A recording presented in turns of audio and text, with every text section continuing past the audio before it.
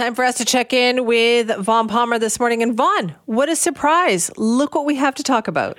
Yeah, I think we might want to drop the view from Victoria a bit and just go with all Surrey all the time. Exactly. Because here we go again. And, right? I'm kind of sorry I used the line just when you thought it couldn't get any messier. It got messier on Monday because it got even worse on Tuesday, and here we are on Wednesday, and it got even worse again. So the Ethics Commissioner has weighed in and basically says the original vote in Surrey last November 14th or thereabouts should never have happened because it was a 5-4 vote. And one of the councillors who voted to go back to the RCMP had such an obvious conflict of interest that he should have recused himself. So, Ron Stutt, come on down. You managed to make this thing even bigger a mess. No kidding, because what's key about that vote is that it was 5-4 to keep the RCMP. And if Rob Stutt had not voted or not participated in that vote, it would have been 4-4, which would have been a defeat of that motion.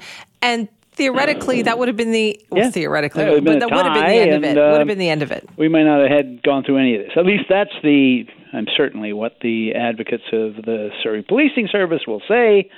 But there's a couple of complications. First of all, the requirement that members of council declare a conflict of interest and recuse themselves, it goes back to votes on property development and things like that, right? It can lead to a court invalidating a vote, as I understand it. But it's also driven by, we're all honorable people here. Common sense. And we don't do this. But, with this thing, here's the problem. There was another vote. There's been 2 more votes on the Surrey policing thing. So in December, after receiving a staff report, council voted to send that report to Mike Farnworth for consideration. That vote was 6-3. So Stutt hadn't voted in that. It would have been 5-4. It still would have happened. And then, of course, last week they re-voted.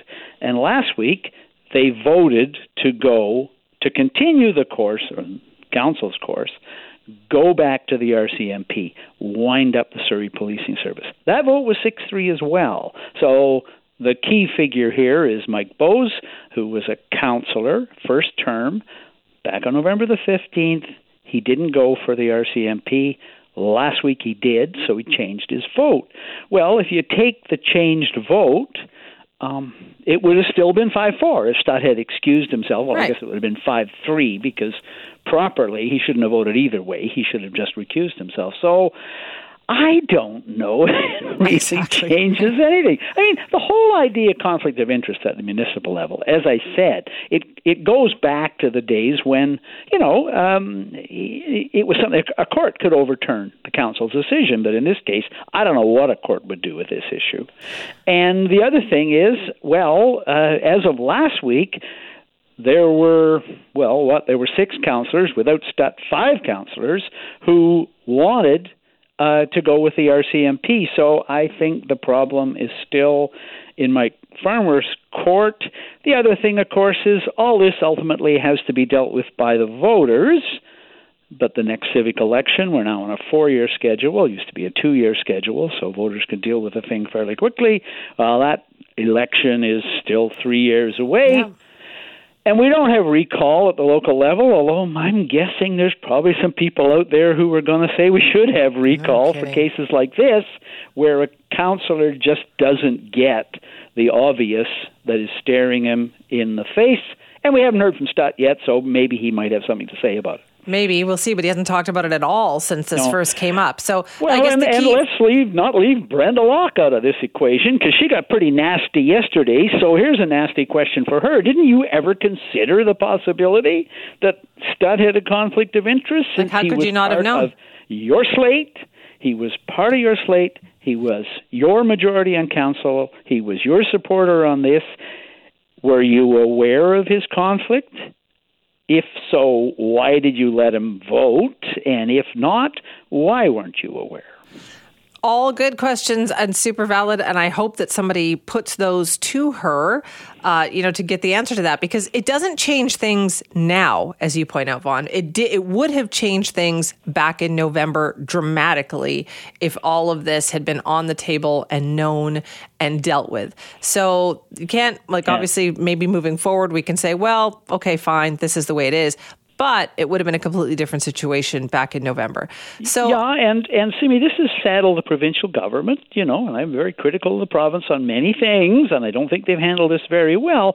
But it's also dumped a problem in the province's lap, in a provincial government that has a few other topics to deal with, not including, they've got a schools problem in Surrey, they've got a Surrey Memorial Hospital problem in Surrey, and this thing is sucking up all the oxygen in the room at a time when really there's a whole bunch of stuff in Surrey that we should be getting on with. No kidding. Okay, so obviously the gift that keeps on giving, more to talk about on that front, but we have to talk about what else is going on here too, and there is a meeting happening in Whistler today, right, about all the provincial ministers, territorial ministers to deal with the federal government. Yeah, so provincial, territorial ministers meeting in Whistler today to discuss infrastructure needs. They will be traveling on a fairly impressive piece of infrastructure, the Sea to Sky Highway, which was paid for by the provincial government here.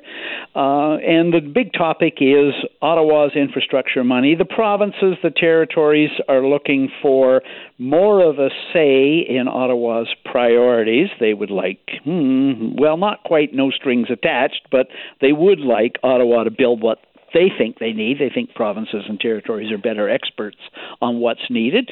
That may be true, but, I don't think Ottawa is going to give up using infrastructure money for its own political purposes. But having said that, BC has got some really pressing issues on the table. Premier Eby was asked about it last week, and he said, yes, we have some priorities, and those priorities are, Massey Tunnel replacements. So he says Ottawa has supported the idea in principle, but it hasn't committed to an actual funding schedule. He says travel infrastructure, transportation infrastructure right across BC.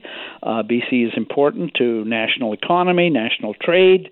The highway in the Fraser Valley, Highway 1, as we discovered last year during the floods, needs significant upgrading to get people moving through British Columbia, to get goods moving to the Port of Vancouver, which, as we know, has its own troubles.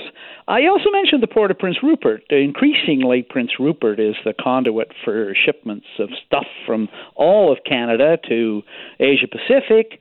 He says, the port up there is so fragile. Its infrastructure is so fragile, like the wooden water pipes disrupted shipments last year. So that's an issue.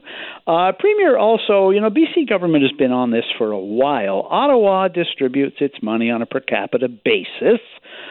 So you get as many dollars, your share of the national dollars based on your population, and that's 13%.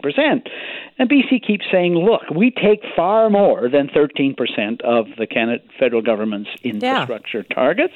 We get a lot of the growth. A big problem in Surrey, for starters. A huge number of people who come to Canada choose to come to Metro Vancouver.